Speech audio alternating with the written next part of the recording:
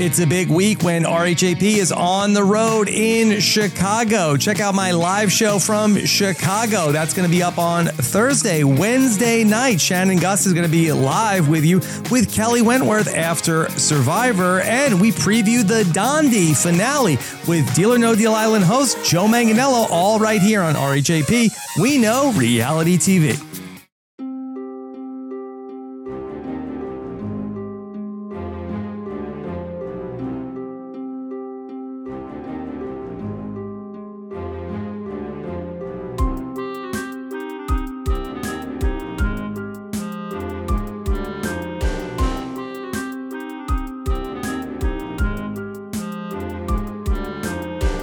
Hello, everyone. I'm Sarah Carradine, podcasting from Aora, Sydney.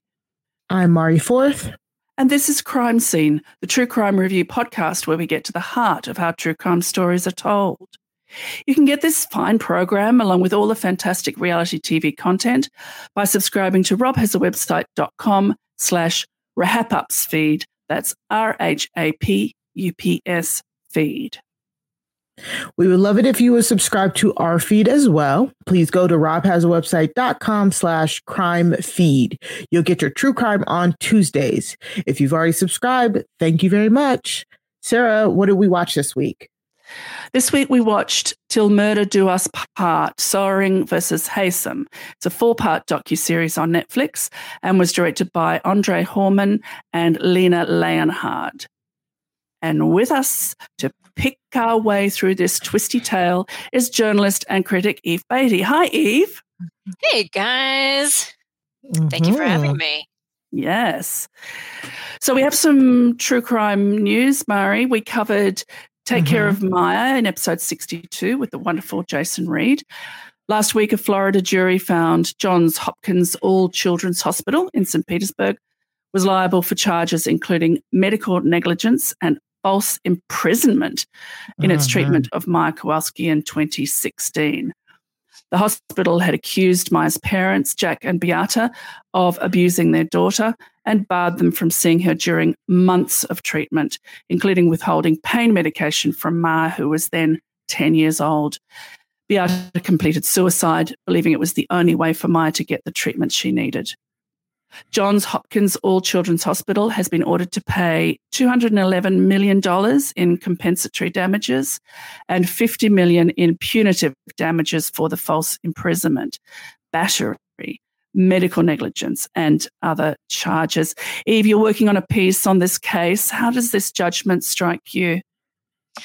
Well, I think that this is a good example of how the hospital's efforts to delay the case in hoping that the people who brought it would lose interest or give up, which is, it's a common legal strategy. Everybody does it.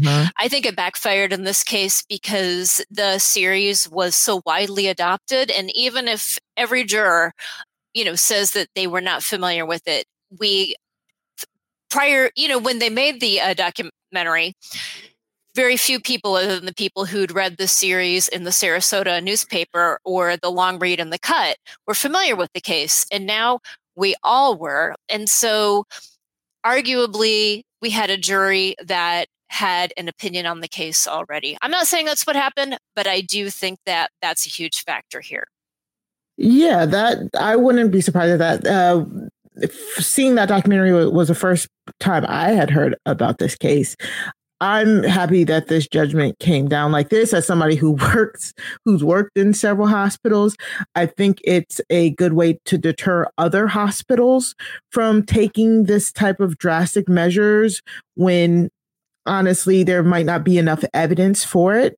We talked about on that episode about how often this actually does happen, where some nurses and doctors could report parents, and might not be out of the goodness of their hearts. It might be because they didn't like how the parents talked to you, and then now all of a sudden they're calling the police and getting your children taken away from you.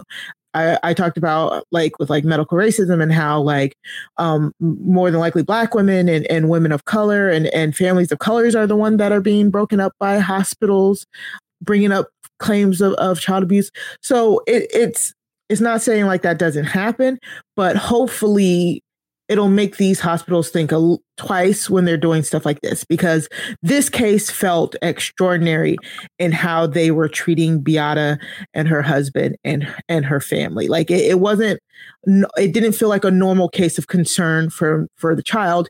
And we know that's proven because we had the like text messages and stuff and between the staff that was didn't seem like they were concerned for Maya, if anything. So if you haven't watched that documentary, you haven't listened to our episode 62, definitely go check that out. Nothing can bring Beata back, unfortunately.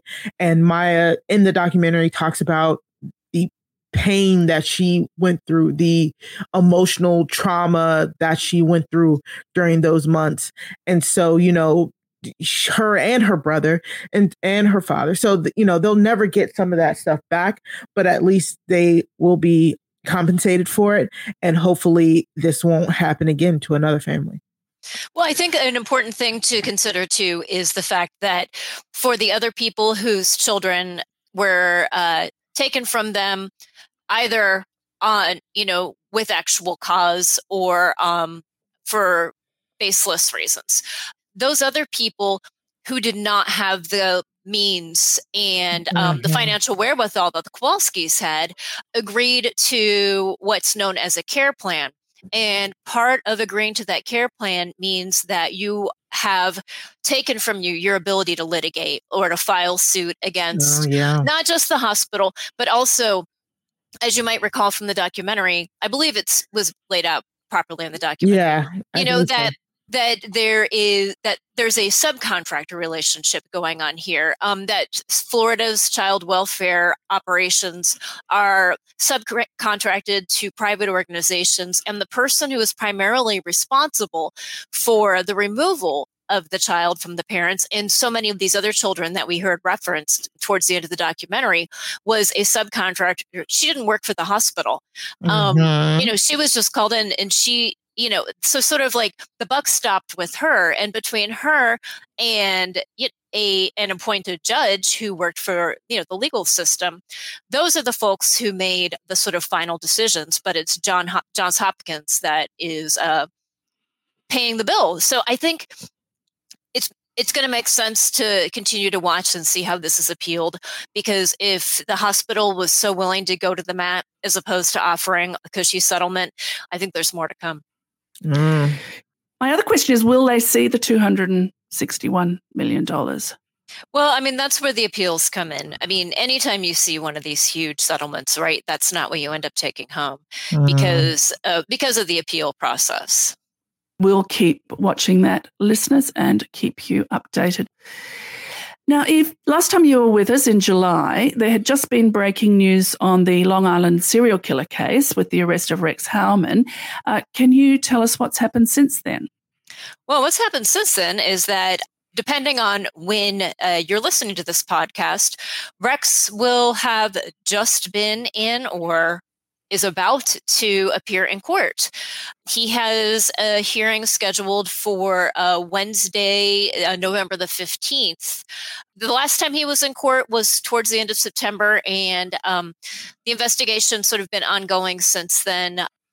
That it seems like the prosecution is building an extremely strong case, and right now a lot of stuff is being kept under wraps, so we don't have sort of the sort of level of detail in terms of what's happening with the case. But we do know that when we're talking about reality television and true crime properties, we do know that there is at least a Netflix documentary, and we also know that some of the folks who worked on Lost Girls are coming back and doing some stuff. So I suspect that we are going to see stuff on streaming even before the trial actually begins. I believe I was reminded when I watched last Friday's Dateline episode with Andrea Canning in her crisp white shirt. I could never. It's a really good resource. It's called The Hunt for the Long Island Serial Killer. It's about 90 minutes long, but it's a good summary of sort of where we are up to about now. And I was reminded that the arrest was earlier than law enforcement had wanted it to be because of some fears about Rex. So is that what you mean, Eve, by saying that the case is being built since that 12th of July arrest? Well, no, not necessarily, because it's very rare that when someone's arrested that the prosecution has their case completely in line. In the U.S. court system, it can take 2 years, sometimes longer, depending on sort of the level of the case, to actually get from arrest to trial. So, that's one of the reasons for all these hearings, is to continue to affirm that, in this case, that Rex should be held without bail, and that, that the case is moving forward. But it's hard to think of a case, especially a case like this that involves information from so long ago.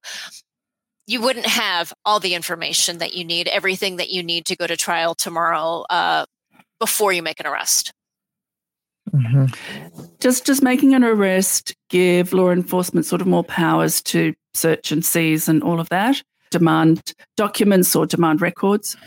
Not necessarily, but you sure do know that they are interested in you if you've been arrested. I think searching somebody's house and leaving them free and not arresting them in a case like this would be pretty irresponsible, because there is the possibility that someone would destroy evidence and do other things to sort of retroactively cover their tracks. So arresting someone and making sure that a judge is going to agree that they should continue to be held.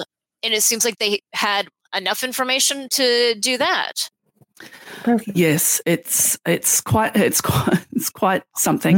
I do recommend that Dateline episode, because they do go back and they talk with relatives and friends of some of the 4 women who have been referred to as the Gilgo 4. But as you know, on this podcast, we do not like giving a group of people who have been killed a number. All right, so let's talking about a group of people who've been killed. Pretty pretty dark segue. Nice sorry. segue. Yes. Let's get to the crime covered in Soering versus Haysom. This is a case I knew nothing about before I watched this documentary. In March 1985, Derek and Nancy Haysom were brutally murdered by stabbing and slashing.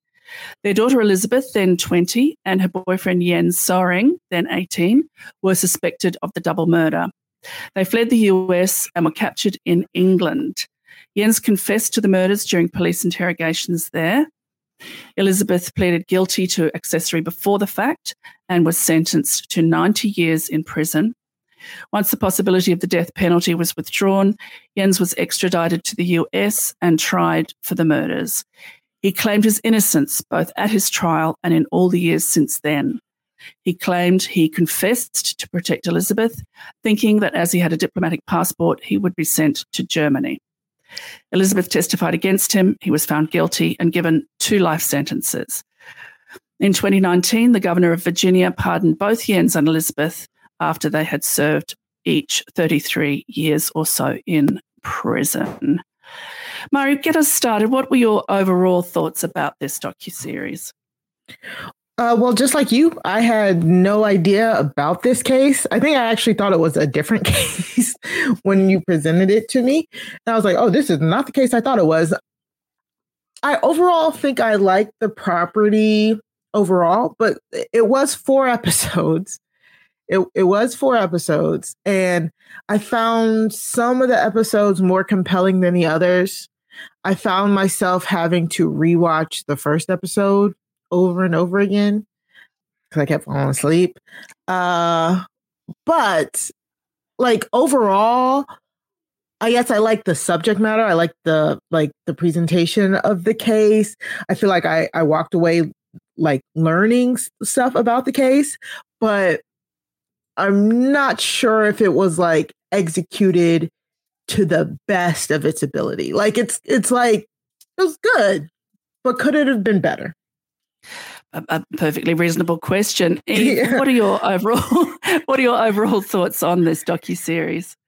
Oh, I know exactly what you mean, Mari. I wasn't falling asleep, but I think that all of us who consume true crime sort of feel that we have a cushion to like run out and pull the focaccia out of the oven or whatever. And I do feel, I mean, and this is arguably to the property's benefit, that I did have to like go back and rewind because it moves along and packs in enough information without fluff enough that that falling asleep or screwing around on your phone or you know or grabbing the bread, like you come back and you're like, wait, she was sleeping with her mom. What's going on? Menendez.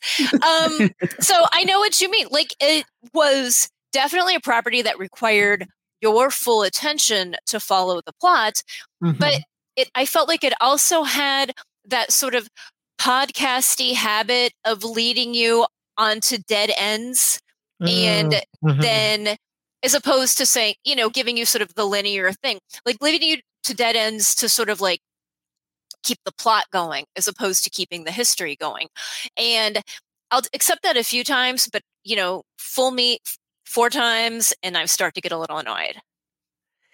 Yes, I mean, I like a procedural as much as the next person who likes a procedural. And that was the part I liked about this property very much.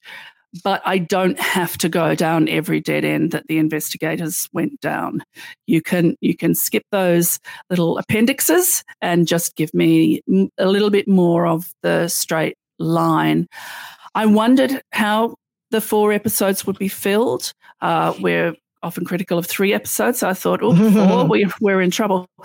But for some reason, the 4 justified itself. I think to a greater extent, it was justified.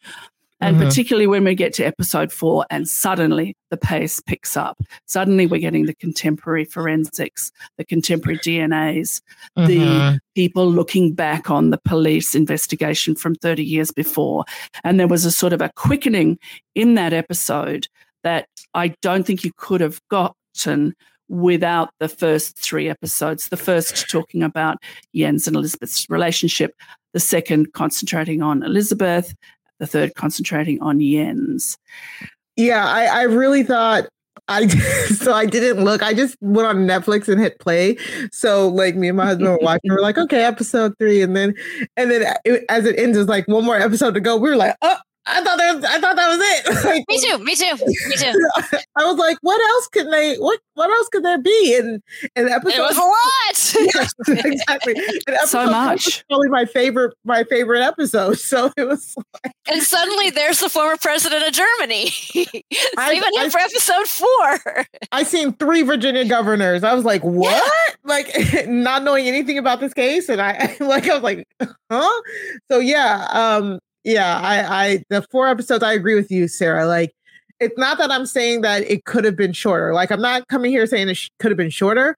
I'm just definitely coming here thinking like it was definitely stronger episodes than others, for sure. Yes, we got a lot about the letters, and I think for some people, they're going to really, really enjoy the letters between the 18-year-old Jens and the 20-year-old Elizabeth, as they sort of passionate outsiders meeting at college and, you know, F the world, it's just us. I really only needed a taste of that. They give us quite a lot of it, and I know that the investigation depended on it, but show me the things the investigation depended on, not just sort of overflowered teenage writings. I got it. But then another viewer might really appreciate that deep dive. While we're on that, let's talk about the media. Before we dive into the people, let's talk about the media that is used by the documentary makers. There is contemporaneous B-roll, some marvelous 80s hair in the courtrooms and with the reporters. There are old photos. There are old videos. There are the love letters and diaries recreated, revoiced. I didn't mind that. We have reenactments. Okay, not the worst we've ever seen. We have news footage, which I do love seeing how the case was perceived and put out by the media at the time. We have unheralded crime scene photos. Oh, boy, guys. We can talk a little bit about that, but I feel like in order to understand the case, we actually had to see it, but I would have liked warning because they are they're gruesome and unblurred. Let's put it that way. Well, Sarah, apparently you were not on a row of treadmills like I was when those photos started to roll, and both people next to me audibly gasped. Yeah. Oh, no. So some right imagine here I am. Shoulder. People, this guy and this guy. Yeah. That's what they get for peeking. Yes, exactly. Eyes on your own dials. We have audio of police interviews, we have newspapers, and we have the ticking clock. So it sounds like that's so scattered it shouldn't work. But for me, all the different types of media really wove together. Eve, how did you find it in general there, that use of the different styles? I thought it kept, I don't know, it's like always so interesting to me. Like, how do you find a way to make this a visual medium, given that I could just read this whole thing in like half an hour, right? Mm-hmm. Or I could listen to this podcast and be doing something else or driving or whatever. So the lengths that documentary producers go to make it so I have to watch the screen, besides, of course, the subtitles.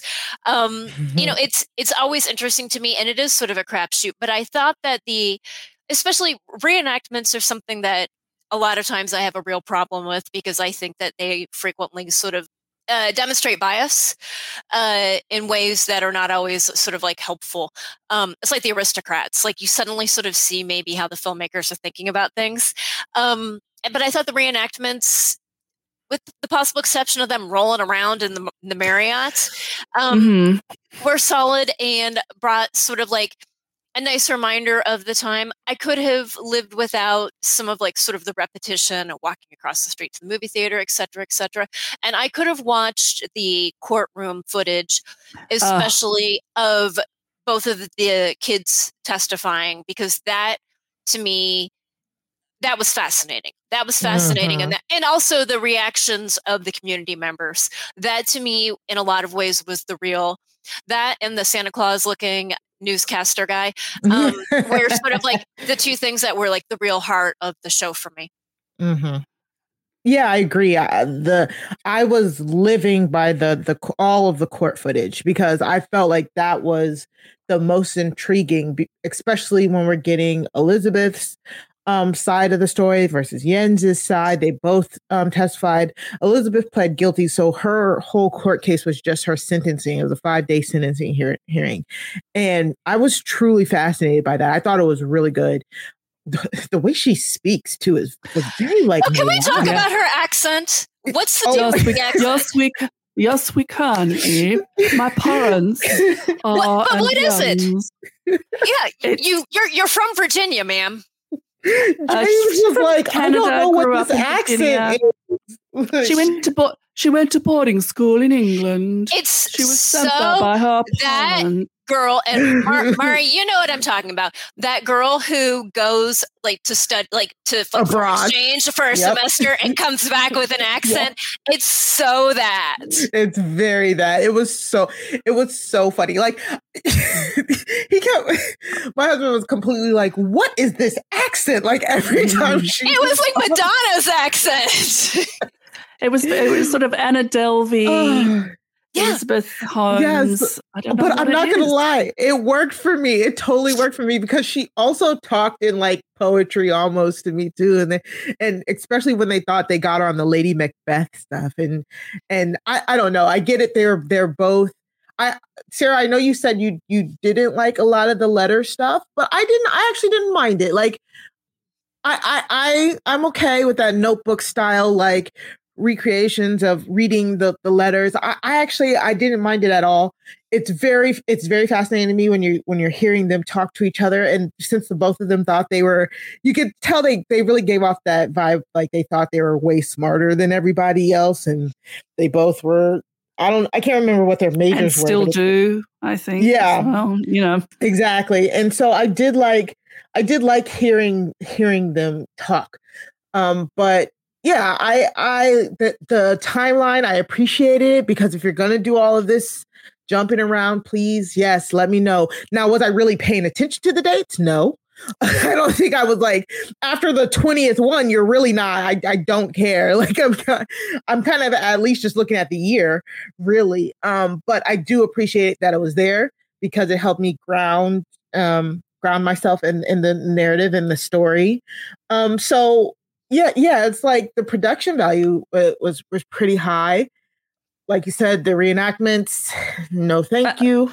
Yeah, they're not the worst. I think they wanted to have something visual underneath the readings of letters and the audio from the police interrogations. Yeah, because I think they wanted to show the difference, like especially in their stories, like the complete differences within their stories. So I thought that was effective for that, like when they were both telling the different stories as well. And once the shock had faded, if it did, how did you find these crime scene photos, Mari? Yeah, I did.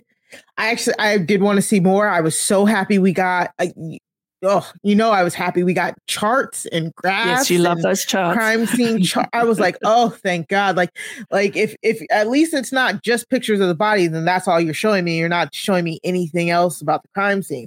The fact that we got like the full like layout, like a blueprint of the layout of the crime scene. I was like, oh, thank you. thank you. And we got a little bit of reenactments for the crime scene as well. So it wasn't too bad when they were doing the supposed what happenings. And so I appreciate it. Like if you're going to give it to me, give it all to me, I guess, and I just kind of like I just held my hand over the parts I didn't want to see. But I appreciated it. There was a lot of things I was yelling at my TV. They were like, oh, they found Opa's blood. I was like, what are the parents' blood types? Like that's like I kept yelling at the TV and stuff like that. So, this was really good, really high on the forensics. It gets the forensics thumbs up for me, especially the fourth episode. Who was surprised to see Jens immediately? Like sometimes if they have the main person as an interview, they keep it as a surprise. Here, he's the first person we see. Then we sort of go off and tell his story, but we know that we have Jens, Eve. How did you find it? It's a little unbalanced, it must be said, because Elizabeth doesn't speak. We find out in the fourth episode that her half siblings have accepted her back, but said, please don't do any more interviews. So it is necessarily unbalanced, but was it unnecessarily unbalanced, do you think? Well, since I knew that this was a German production, I was sort of prepared for him to be involved.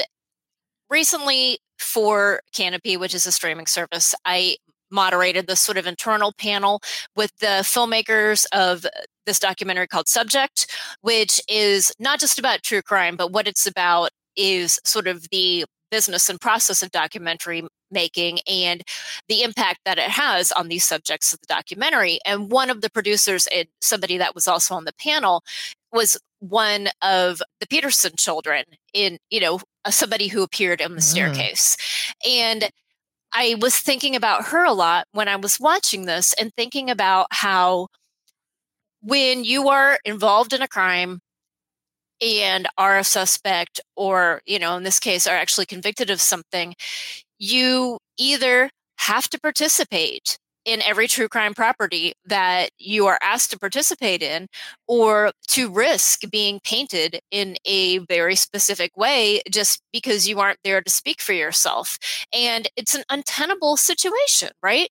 Like, I'm not expressing like sympathy for people who've done dreadful things, obviously, but I guess it's just like, what else could she have done? Either she had to be in this show and provide a counter narrative, or she had to let whatever happens with the show just happen. And, because of that, that means that we are sort of left thinking, oh yeah, she is Lady Macbeth. Just because Lady Macbeth died at the end, that doesn't mean anything.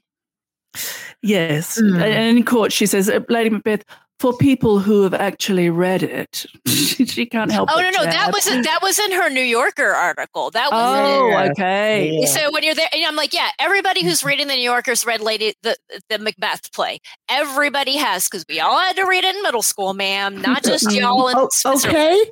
When the prosecutor was like, you compared yourself to a famous, I was like, Lady Macbeth, and then he's like, Lady Macbeth. I was like, yeah, like, duh. Like, of course, because everybody thinks there's somebody. But it was Romeo and Juliet as well, according to Yen. Yeah.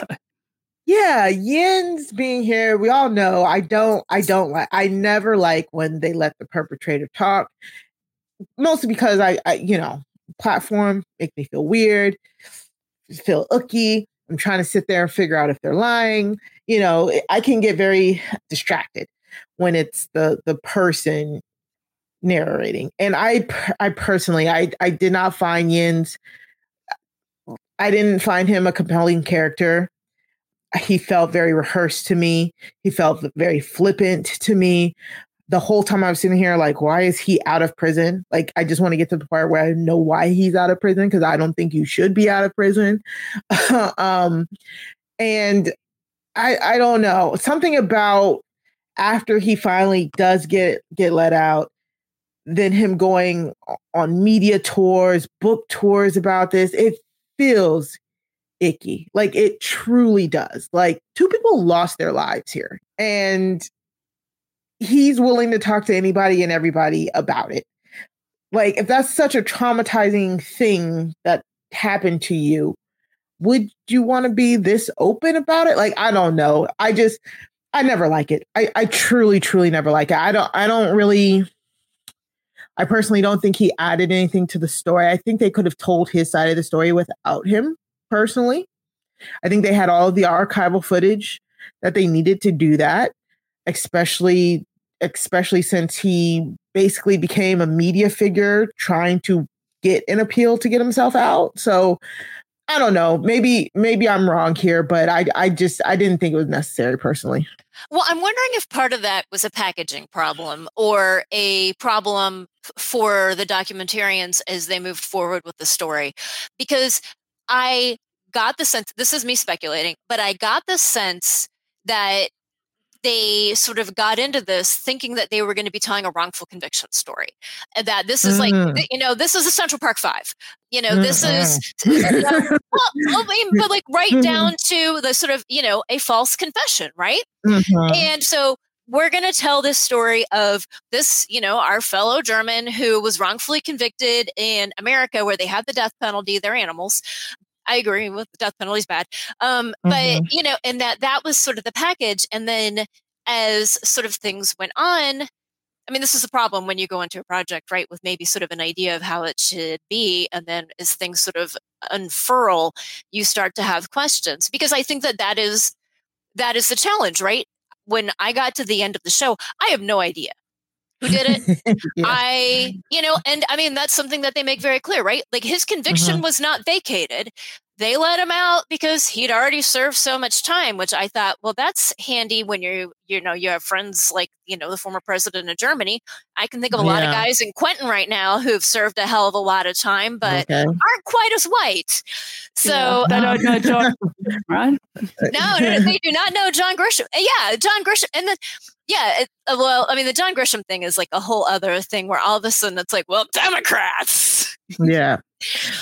But I think that's part of the problem, because I completely agree with you that I was like, I'm really uncomfortable with how much he's being centered in this narrative about these people who were killed. And then I thought to myself, maybe they're thinking he's the victim of this conviction, and then they couldn't dig themselves out of that corner.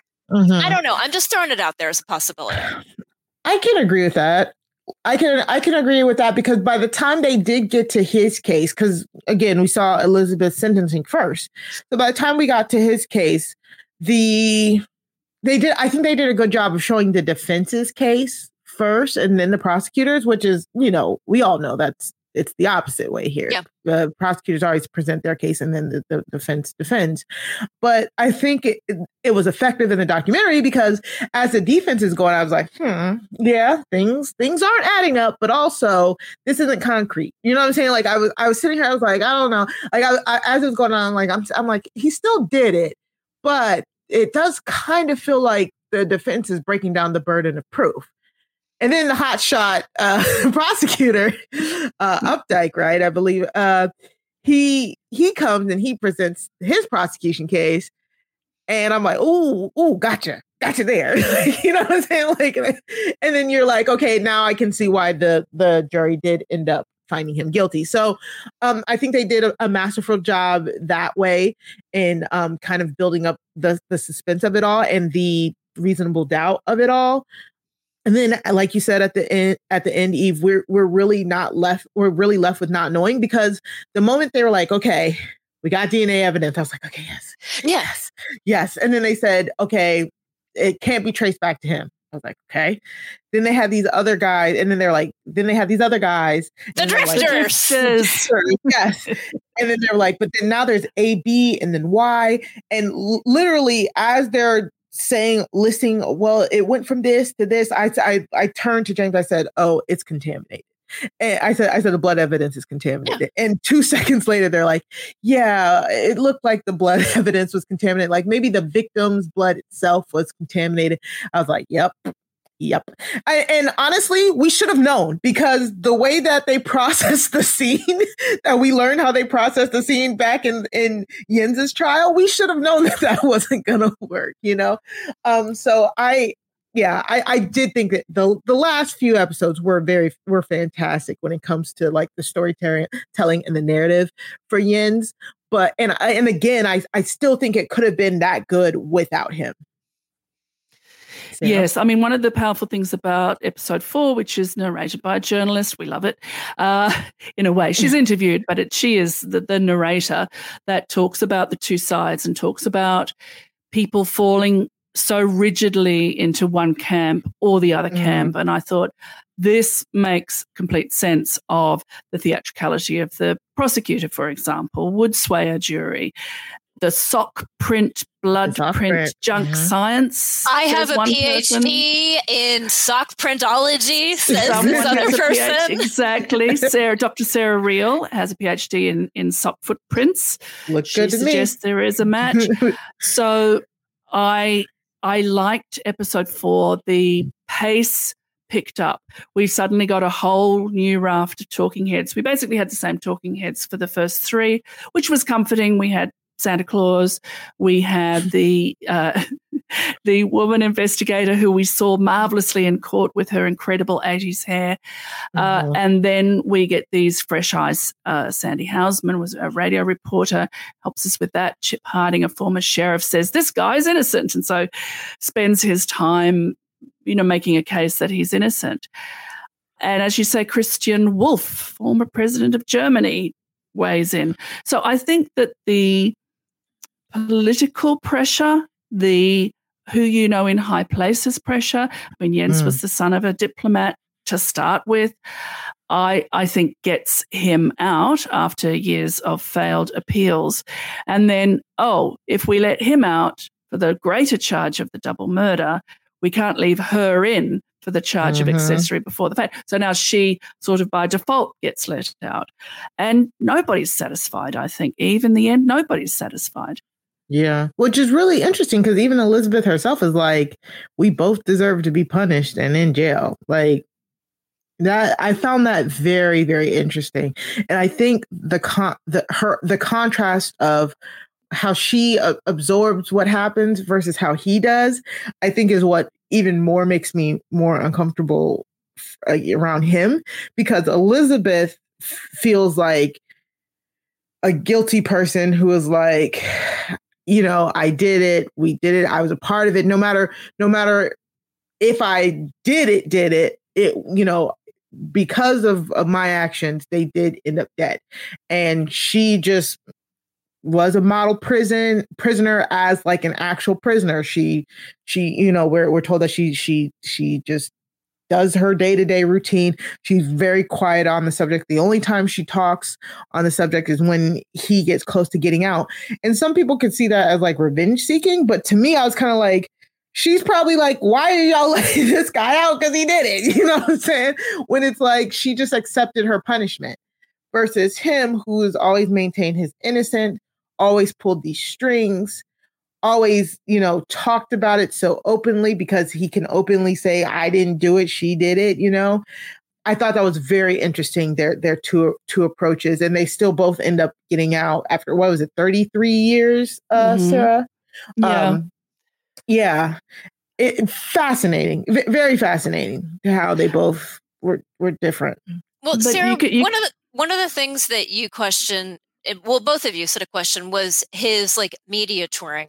Mm-hmm. And one of the things that I've been thinking about too is, do you guys know that thing where people talk about when someone with substance use disorder, you know, alcohol, drugs, whatever, when they go into recovery, their mental age is the age of, you know, wherever they were when they started using, right? So if I became an alcoholic, well, you know, whatever, like if I started like using alcohol in excess when I was 15 and I, you know, entered recovery when I'm 35, I still have sort of 15-year-old brain.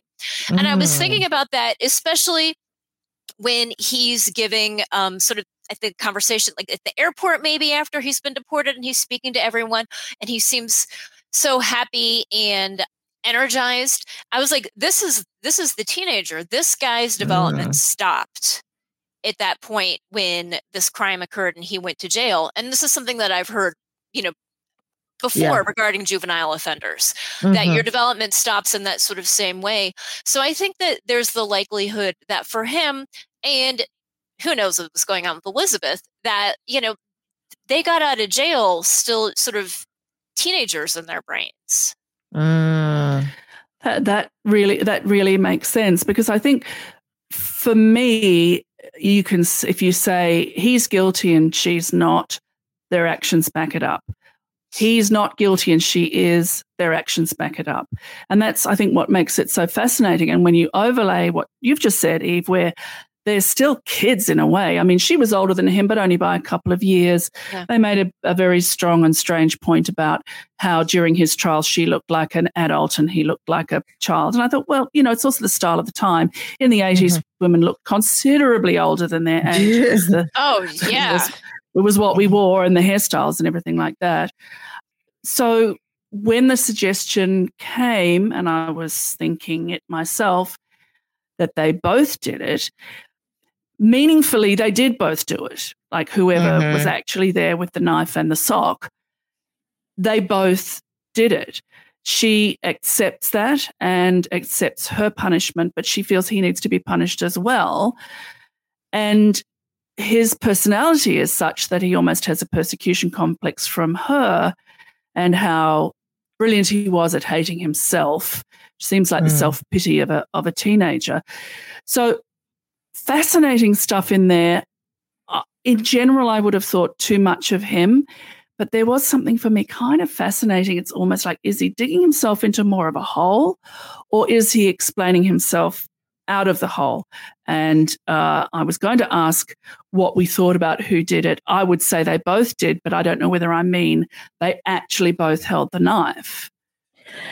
I personally thought they both did it from the jump. So when they had come up with the thing like, oh no, he just drove that his whole time, and then, oh no, she left and she drove, you know, I was kind of like, I wonder if at first they had both agreed to both like kind of take, I mean, he confessed and took responsibility for it, and she did blame it on him.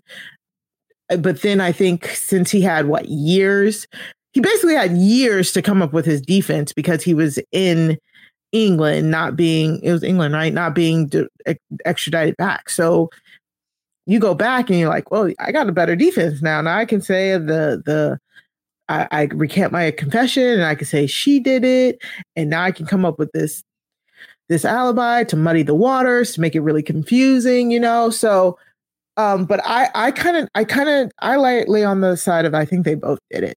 I think maybe, and it's evident there in the shoe prints that might have been her size that the cops didn't follow up on. And the didn't sock look at her print, shoes. Didn't look at her shoes. They went to shoe shops and said, see this bloody shoe print. Do you recognize that as any shoe? And they're all probably reeling back. But they don't go to her closet. They don't go to her closet. Strange. Yeah. So, and that scene had a lot of blood everywhere. And it also I don't know if I can't remember if they touched on it in the first episode, but they also said that it almost kind of looked, to me at least in some of those pictures, it also kind of looked like they were like somebody was trying to mop away some of the blood. I think they did bring that up. So it's like, I could definitely see both of them doing it, and they just missed some shoe prints and stuff. I could see the reason why he has a sock print there, because he got his shoes all bloody and he took them off and like stepped around in the socks. I personally think they were both there because there's two victims. Even if you catch the father off guard, you have to be able to run down and track down the mom before she gets to the door. I think they were both there personally. I think they both did it. Eve, what do you think the documentarians want us to think? I think the documentarians want us to think that this was a Heavenly Creatures case. That back in the day, these are two people who got sort of in one another's sort of intense, hormonal, confused, mental health thrall. Yeah. And that because of that, they worked together to commit this crime. And I feel like that's one of the reasons, Sarah, that they gave us, I agree with you. It was like too much with the diaries, too much with the little typed letters to each other. Whatever. In like 1985, I was 14. I cannot imagine like typing all these letters to my boyfriend. That just seemed like so much work. But I think that that's what they were trying to convince us. But where it falls apart for me is the Rocky Horror Picture Show. And once again, this just like speaks to, my incredibly advanced age. Everybody knows that the Rocky Horror Picture Show is what you said you were going to when you were doing some other shenanigans. And that's like, you're going, either you're like cruising or you're going to go like to a kegger or whatever. And the reason that you say you're going to Rocky Horror is because it's at midnight and you've already seen it before. So if mom or dad are like, well, what happened in it? You can be like, well, the car broke down. Everyone was dressed up and we all sang. Nobody's going to notice if you're there or not because it's chaos in the theater because everybody is acting it out and throwing things or whatever else. You're not going to be noticeable. And so that to me suggests a level of premeditation that goes far beyond everything else. Like we hear about they also bought tickets to like Stranger in Paradise and everything else. Well, Stranger in Paradise, it was a new release at that point. Of course, they went to see a Jarmusch movie. But that it seems very likely that time of death was during Rocky Horror. That to me suggests that these are people who planned a homicide and then executed on it, and that things fell apart when they got separated and when people decided they wanted to, save their own butts. And then a certain someone started talking about how a certain someone else couldn't get it up until after they killed their parents. Mm-hmm. Right, yeah. Killed by murder. I mean, the thing is, they've been on the run. They've been to Thailand. They've been all over. They are in England, and they get caught by the British Constabulary for check fraud. So they haven't. So they have perhaps felt free and untouchable. They are arrested and separated immediately. So there isn't time for them to agree on what the story is going to be. So Eve, I think that's I hadn't thought about that, but now you've made me think about that. His confession to save her, but maybe he thinks she's confessing. She's saving herself and speaking strangely.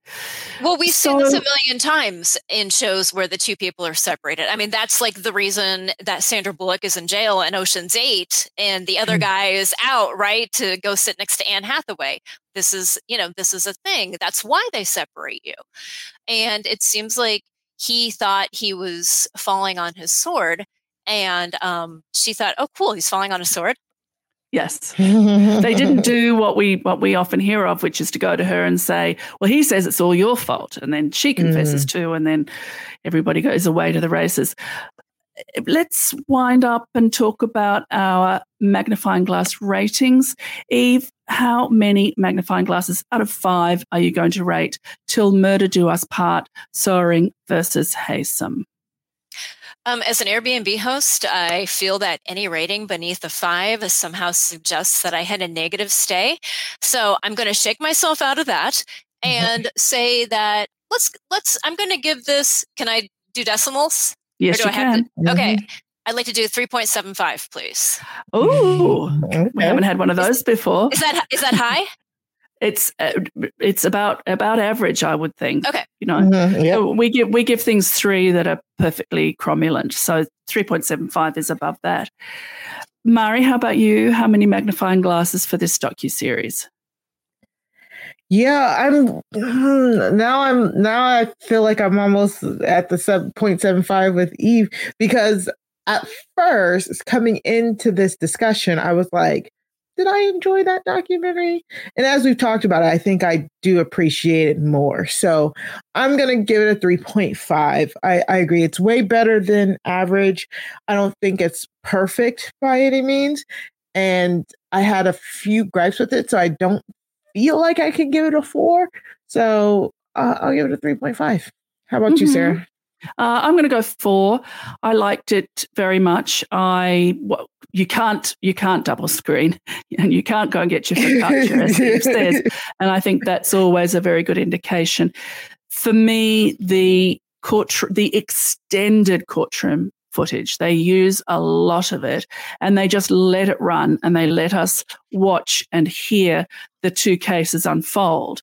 And that, to me, it's kind of the gem at the center of this docuseries, and a very, very good choice of not doing snippets, but actually entire lines of questioning. And the camera work is rather poor, but that is the court cameras at the time.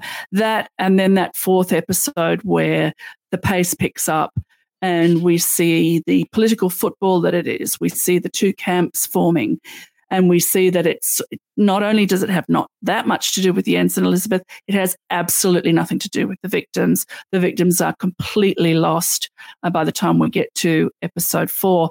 And I think that's a deliberate decision by the documentary makers to show us who says their names anymore, who remembers them. So I liked it very much. I'm going to give it a 4. I am going to recommend it, but I'm going to say if you don't like looking at blood, there's entire swathes of this documentary that you actually won't be able to look at. It's just a warning. There's a lot of blood, a lot. Eve, what do you have to recommend to our listeners? What have you been watching, reading, and listening to that you've enjoyed? Well, prior to what I am doing right now professionally, I was a food writer, and that meant that I did not watch The Bear because everybody was so into it, and I thought it would feel like work if I watched it. So now that I have another job, I'm writing for Vanity Fair and for the San Francisco Chronicle, but not about food, I decided to finally watch The Bear, and oh my God, that show is so good. Oh my word. I mean, I don't think that it is as documentary level about working in a restaurant as some people would have you believe. Of course it's not. It's a fantasy, it's a fairy tale, but it also is extremely inspiring, and it's just it's a beautiful show about trauma, about damaged people, about substance use disorder, about trying to get better, about how people can always change. And I feel like it changed my fall watching that show. And so if you haven't watched it, and if you had sort of like been put off by some of like the Bear super fans, I feel you. I was with you. Give it a shot. You will not regret it. Yes, as somebody who has also just recently watched it and also recommended it, that's 2 recommendations, y'all. So like, what are y'all waiting for? Go watch it.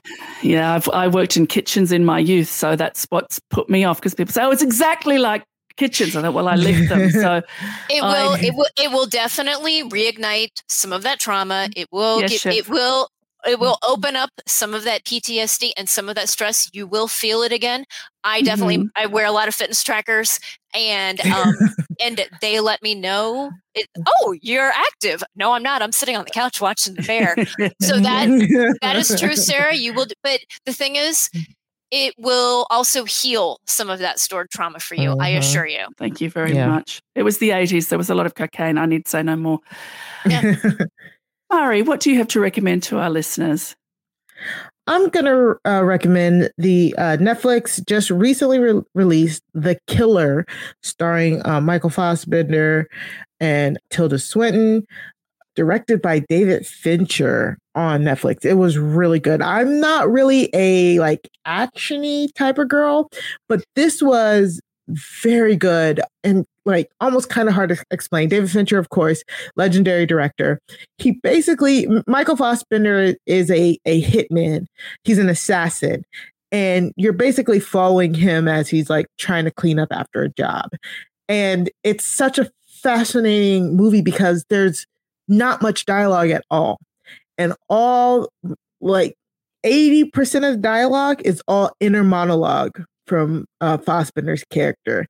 And a lot of it is repeated dialogue, but it feels so in the moment. It feels so in the moment. It feels so fast paced. It feels like one of those movies where what is it, like a real time movie, like a movie in real time, almost like you're watching these events unfold right now. So very, very good watch, very intense, but also riveting. And I think if you're a fan of David Fincher, you're gonna love it. So I would definitely recommend that. Sarah, how about you? Well, next week's guest, Rebecca Lavoie from Crime Writers On, recommended a podcast called Let's Go to Court. So naturally, I rushed to my podcatcher to listen, and it is fantastic. The podcast brings together two of the finest legal minds of our time, Kristen Caruso and Brandy Egan. They have one semester of law school and one semester of criminal justice between them. So naturally, they are experts, just like Mari and me. Mm-hmm. They have great takes on true crime cases. They tell each other stories. They have wonderful banter and laughter and multiple enjoyable tangents. Basically, the podcast is tangents with a couple of on-topic sentences in there. And as if Rebecca would ever steer us wrong, it is fantastic. So that's Let's Go to Court. All these recommendations will be in the show notes.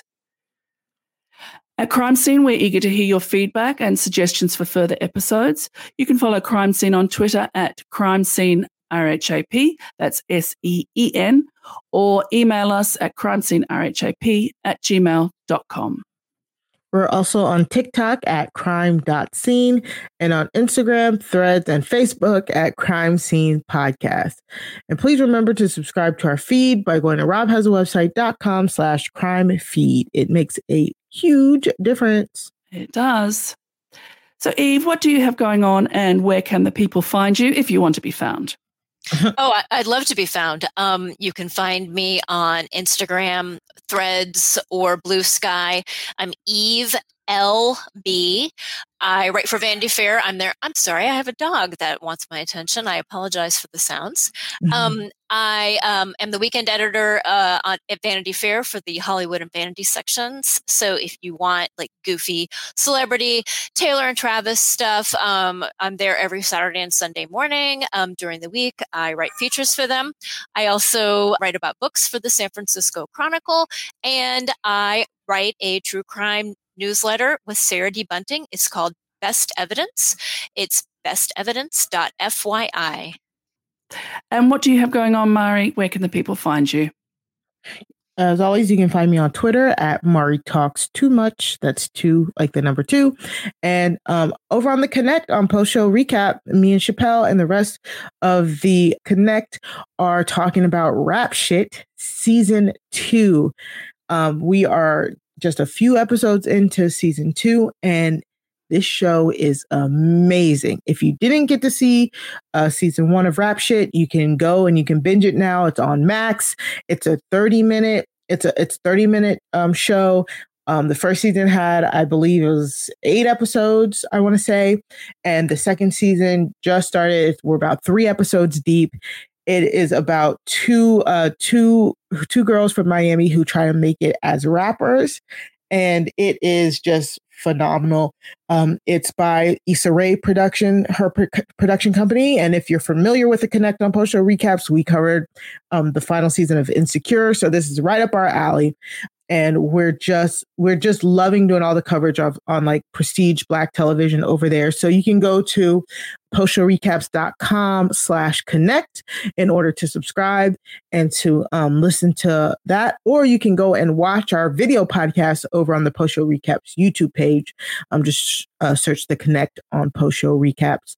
But that's all I have going on right now. And again, I'm loving it. So if you want to hear me and Chappelle cutting up, being a little X-rated over there, definitely go check that out. It's so much fun. Sarah, what about you? Where can people find you? Well, they can follow me on Twitter if they'd like to do that, at Sarah Carradine. Over on Silent Podcasts, my coverage of The Amazing Race continues as Annabelle Fiddler and I had a Q&A with race PhD Jess Leese. And on Post Show Recaps, Grace Leader, Brooklyn Z and I interviewed award-winning costume designer and fellow Aussie, Gypsy Taylor, about her work on Our Flag Means Death Season 2. You're going to want to hear that. It's fantastic. Also on Post Show Recaps, I'm talking The Buccaneers with Geneva Guadalupe, A Murder at the End of the World with LaTonya Starks, and The Artful Dodger with Brooklyn Z. I was at the RHAP live events in Los Angeles for Survivor and Big Brother recently, and it was incredible to meet so many of you. So thank you for making me feel welcome and being interested in whatever I had to say. I don't know if I was that interesting, but you looked interested. So thank you for that. If you have FOMO, you can get your tickets for the live event in New Orleans on December 6th at robhasawebsite.com/events, and Crime Scene will be represented there by the great Mari Forth. Find her and have a chat. Next time on Crime Scene, we're covering Escaping Twin Flames, Can't Get Away from These Cults, Eve, with Rebecca Lavoie. You can watch it on Netflix and send us your comments and questions. Thanks so much to Eve Beatty for joining us, Will from America for the theme music, and the whole RHAP team behind the scenes. Until next time, case closed.